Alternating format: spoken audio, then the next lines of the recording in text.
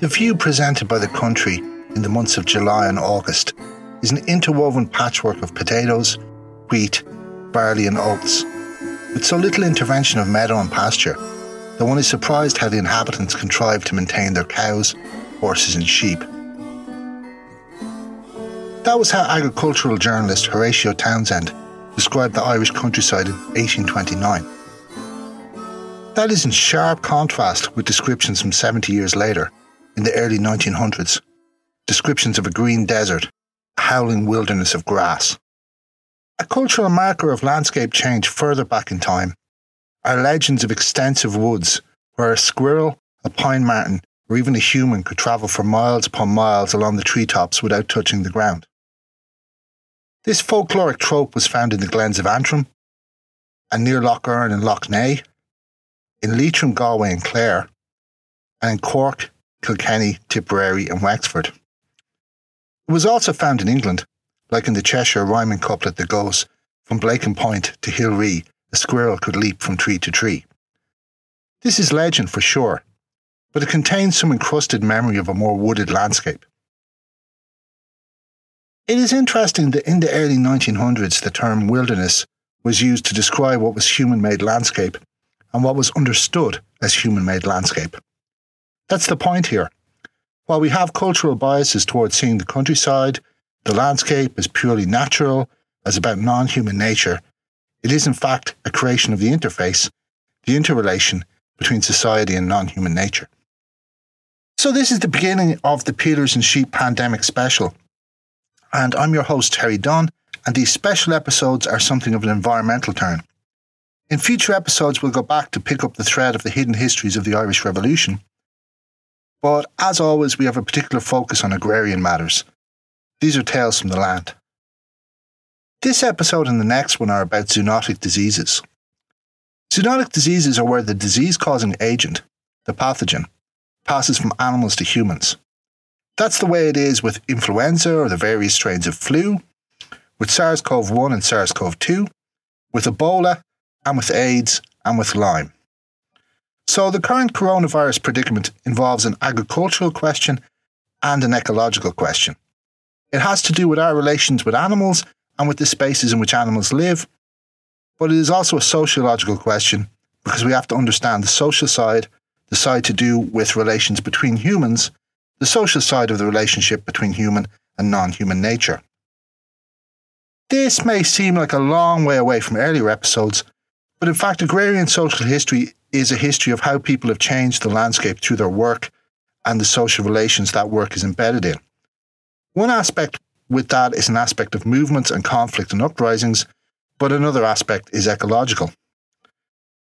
So what I'm going to take you through here is first to look at the landscape as a creation of the social ecological interface.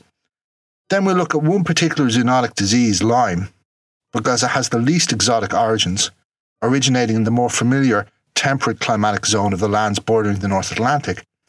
And then the next episode, we'll look at other zoonotic diseases such as Ebola, AIDS, bird flu and swine flu, and their contexts of the forest frontier and the factory farm.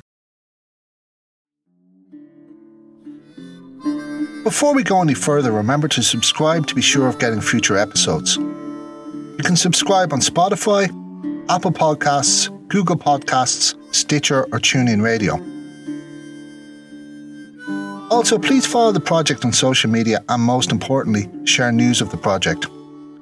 Peelers and Sheep is on Facebook, Instagram and Twitter.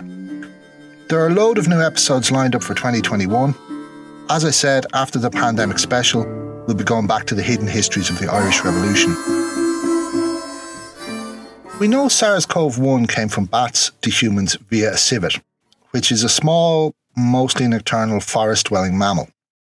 SARS-CoV-1 was the strain in the 2003 to 2004 outbreak. The research on where SARS-CoV-2 came from has not been done yet. And SARS-CoV-2 is the specific strain in the current pandemic. But we can talk about lots of other zoonotic diseases, so we can make an educated guess as to where it came from.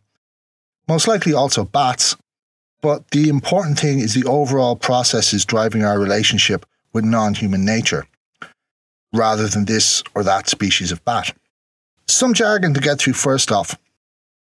We need to think of ecosystems, biodiversity, and monoculture.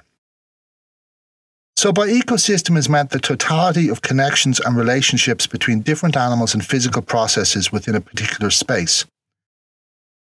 The idea here is to think in terms of system rather than individual isolated species. The most obvious example is one type of animal will be the food for another type of animal, but there can also be a living space and a source of sustenance for yet more creatures as they decompose. They can be competition to one creature or a host to another, but they all also need various ongoing physical processes in the wider environment to sustain life. Basically, a system. Biodiversity means the extent and variety of living creatures in any space, and monoculture, this is where you have one plant species predominant, like fields and fields of the one crop. Maybe we need to start thinking in terms of animal monoculture. The big takeaway here is that as humans radically simplify ecosystems by making them less diverse, we create spaces for diseases to thrive in. The really short and simple version is either concentrations of populations of particular short-lived animals like in battery farms, that's a disease-friendly environment, or we shape environments in particular ways that particular animals become more numerous, and those animals happen to be the host for particular diseases. But even just resource extraction going deeper into forests with logging and mining can shake things out. It is all opening up more of an interface between humans and potential situations where hitherto isolated pathogens can spill over to humans. Battery farms are probably the big one in terms of actually creating spaces which, in evolutionary terms, select for virulence in pathogens.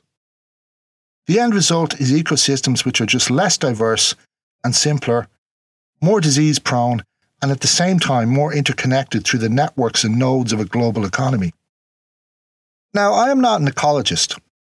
This is an area I've been looking into through reading popular science since we have been hit with COVID. So that's unlike the other podcasts which were based a lot on my own research. So I just want to give credit here and mention the major works that fed into what I'm talking about. First off, you have The Monster at Our Door, The Global Threat of Avian Flu by Mike Davis, which came out in 2005. Then you have 2010's Lyme Disease, The Ecology of a Complex System by Richard S. Ostfeld. Then you have Spillover, Animal Infections and the Next Human Pandemic by David Quammen, which came out in 2012. And finally, Robert G. Wallace's Big Farms Make Big Flu, Dispatches on Influenza, Agribusiness and the Nature of Science. That came out in 2016. So most of this episode has been put together through drawing on the research in those books. So check them out if you want to explore these ideas more. There will be details of these books and other sources up on the website. That's petersandsheep.ie. Another way of looking at this issue of a human-shaped landscape, a view over a longer time frame, is to consider forest cover. A little over 10% of Ireland's land area is under trees. Now, presumably those are figures for the 26 counties rather than the 32 counties. Of that, less than 2% is deciduous broadleaf trees. That is one of the lowest figures for forest cover in the EU, and most of that area under trees is in non-native conifer forestry plantation. Even some deciduous broadleaf tree species are comparatively recent introductions. Hedges do account for another slice of tree cover, but hedges are again very much a human-made landscape feature. Those are fairly dramatic landscape changes even since the 1600s when the island had much more native deciduous broadleaf woodland than it has now. At least 1/8 of the island was wood in 1600, while by the 1790s a French visitor could comment that they had not left wood enough to make a toothpick in many places. This isn't just a matter of thinking oaks are prettier than Sitka spruces either, though obviously they are. There are very practical environmental and social consequences to these changes. But for the moment, we'll stick with the changes themselves. Now, these landscape changes, in 1829, comparatively more tillage and a colourful patchwork of fields. In the early 1900s, comparatively more pasture and a perhaps monotonous green, and, over the long term, an island relatively bare of trees. These landscape changes are a part of social history. They are the doings of human society, not purely natural phenomenon. But, on the other hand, humans do not get to remake nature in whatever way they like. For instance, one of the reasons for the predominance of pasture is simply the mild, moist climate, which is good for grass and hence good for dairy and beef production. That said, the decline of more mixed forms of farming is indeed a social phenomenon about the long-term patterns of relationships between humans. Likewise, among the reasons for the relatively lower level of forest cover in Ireland, in comparison to other European countries, is a particular climate-linked aftermath of original forest clearance in Ireland. Prehistoric farmers in Ireland seem to have had a preference for coastal sites, most likely so they could enjoy the bounty of the sea as well as the sustenance of the land, and also a preference for hillside slopes, probably as those slopes had their own natural drainage and had thinner tree cover so they could be more easily cleared. But what that clearance did is expose the soils to the heavy West of Ireland rainfall and hence lead to mineral leaching and the development of the acidic blanket bog that covers much of the upland areas and coastal areas of the West of Ireland. That's why in North Mayo there are extensive field systems buried underneath blankets of bog. The upshot of this is that some of the lowest value land in Ireland from the point of view of agricultural production is also an environment not so conducive to reverting to forest. This, I would suggest, is different from more marginal upland farmland on the continent, which can be swiftly retaken by forest. A big exception to the drab brown bog, of course, is the rocky grey moonscape of the Burn, partly a product of soil erosion which came after the years of forest clearance. The Burn is of course threatened by encroaching hazel scrub, whereas 150 years ago, when land use was at its most intensive, the area was comprehensively shorn of trees. The point of this is that the end result of this deforestation is not simply a natural phenomenon or a social phenomenon. It's a mixture of both. It's also worth noting that the end result was the creation of the new environments of blanket bog and burn. Another problematic trap with putting the social, the cultural, the human over here and the natural over there is that we have evolved as highly adaptable tool users capable of complex communications and complex societies. That is the animal we are. Our human nature is nature. So this is both an ecological question and a sociological question. It concerns both the relationship between human society and non-human nature and the particular form of human society, because different forms of societies will have different corresponding relations with non-human nature. So I'm going to look at the more ecological end of things first by way of introduction, and we'll talk about Lyme disease for starters. Because its origins are in the less exotic, more familiar North Atlantic world, and because it sets the ecological scene. Lyme was first discovered, or recognised, in a place called Lyme, Massachusetts, in the northeastern part of the United States, in the mid-1970s.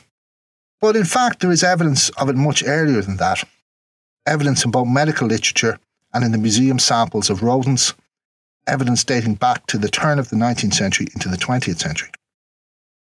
What happened in Lyme, Massachusetts in the 1970s was that a lot of kids were being diagnosed with a rare condition called juvenile rheumatoid arthritis, which is quite a rare condition, and apparently this condition was occurring in the Lyme district at a rate 100 times what it should have been.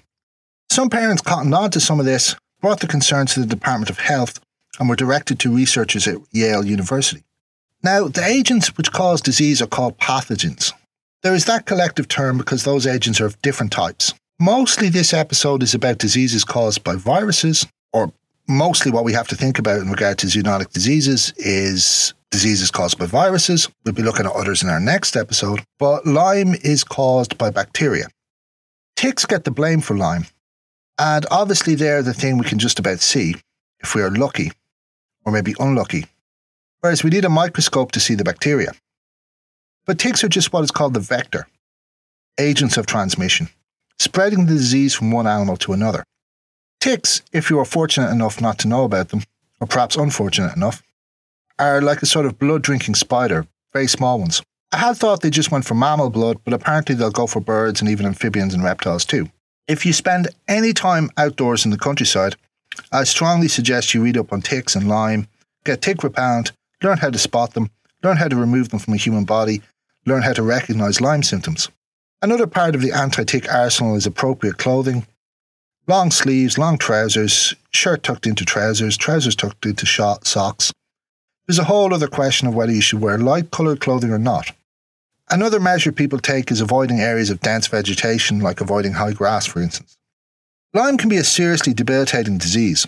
Like the fact it was misdiagnosed as something called juvenile rheumatoid arthritis says a lot. So it's worth reading up on it yourself. I'm not putting myself forward as an expert on the topic. I've just read a little on it to take my own countermeasures. Enough with the public health broadcast. I'm a doctor of philosophy, not a doctor of medicine. The important thing here for the purposes of this episode is that ticks are the vectors of the disease. The bacteria just hitches a ride on the ticks, from one animal to another, hopefully not to me or you. From the ecological point of view, it is more rodents we need to be thinking of in regard to Lyme than ticks. We need to watch out for ticks, but it actually seems to be more a matter of increases in the populations of particular types of rodent that leads to an increase in Lyme. Where rodents come into it is that apart from the vector, the other category for consideration is what is called the reservoir host. The reservoir host is the animal in which any particular pathogen or disease-causing agent usually resides. The reservoir host is really important for understanding the environmental context of epidemic diseases. Reservoir hosts are more important for our topic here than the vectors. Now, the reservoir host and the pathogen will have co-evolved together. So they can do a bit of co-living, a bit of living with COVID, as it were. The host will have, over many, many generations, developed a degree of immunity to the worst potential effects of the pathogen. And the pathogen will not evolve successfully in a host which will knock flat dead upon first infection. That is an evolutionary dead end for the pathogen. It needs to keep the host alive to be able to replicate into new hosts. The whole reservoir host phenomenon seems to mostly be a story of rats and bats and birds too. There are particular features of these creatures that make them suited to the role of reservoir host.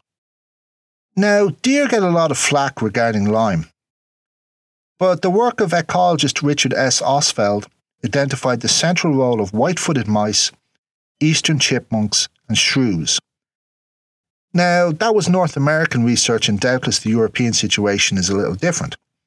The important thing here for our purposes is to understand the processes by which particular interactions between human society and the natural ecology lead to the prevalence of disease.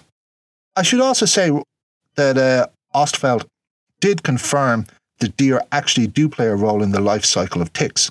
It's just that they do not require a large population of deer for that to happen. The bodies of deer provide a kind of party venue for ticks where lots of them get together and some of them pair off to reproduce.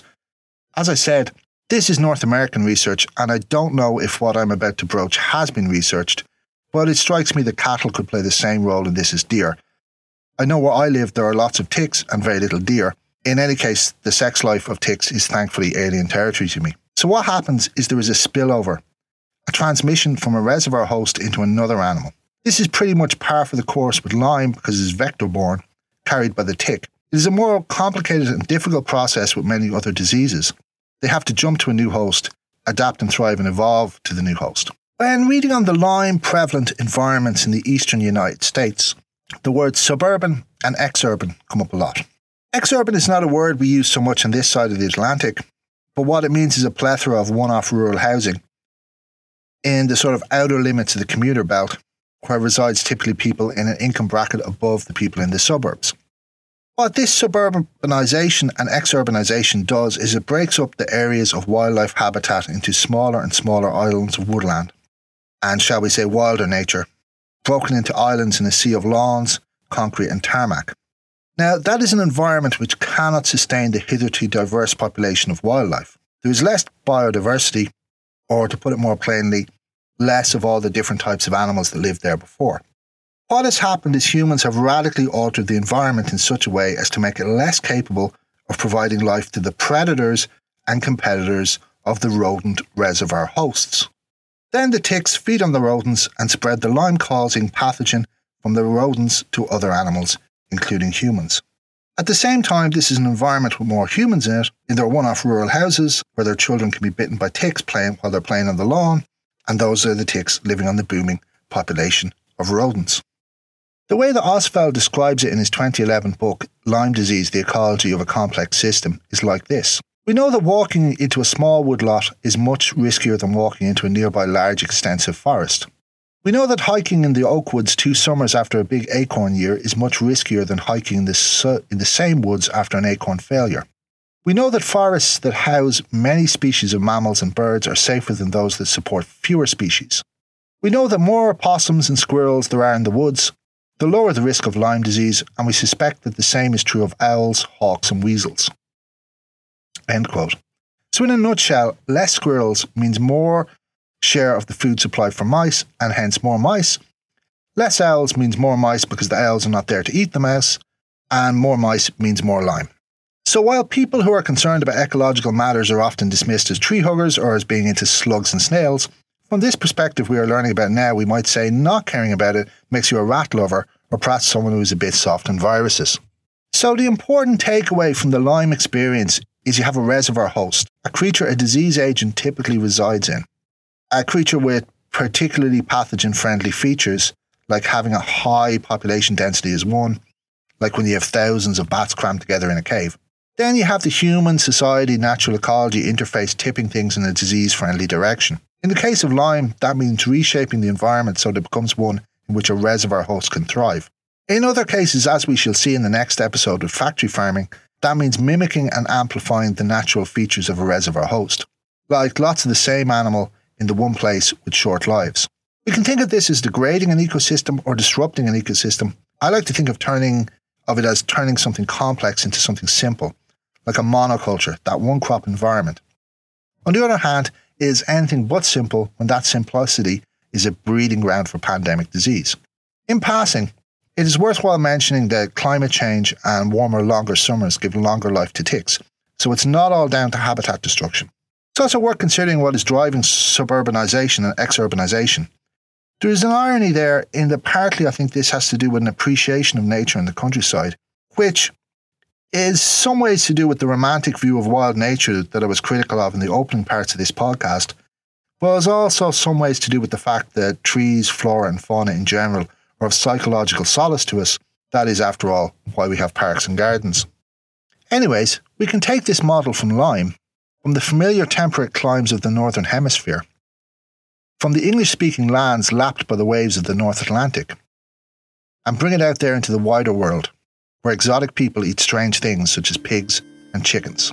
That's what we'll be looking at in the next episode, which is called The Forest Frontier and the Factory Farm. Before we go, some reminders. Please remember to subscribe to us wherever you get your podcasts, such as on Spotify, Apple Podcasts, Google Podcasts, Stitcher and TuneIn Radio. You'll find out more about the project on the website petersandsheep.ie and look us up on Facebook, Twitter and Instagram as well. On the social media accounts you'll find photos and documents and various bits and bobs related to the topics of the podcast. Please remember to support the project by sharing announcements of new episodes. Thanks for listening. The Forest Frontier and the Factory Farm, sequel to this episode, will be coming soon.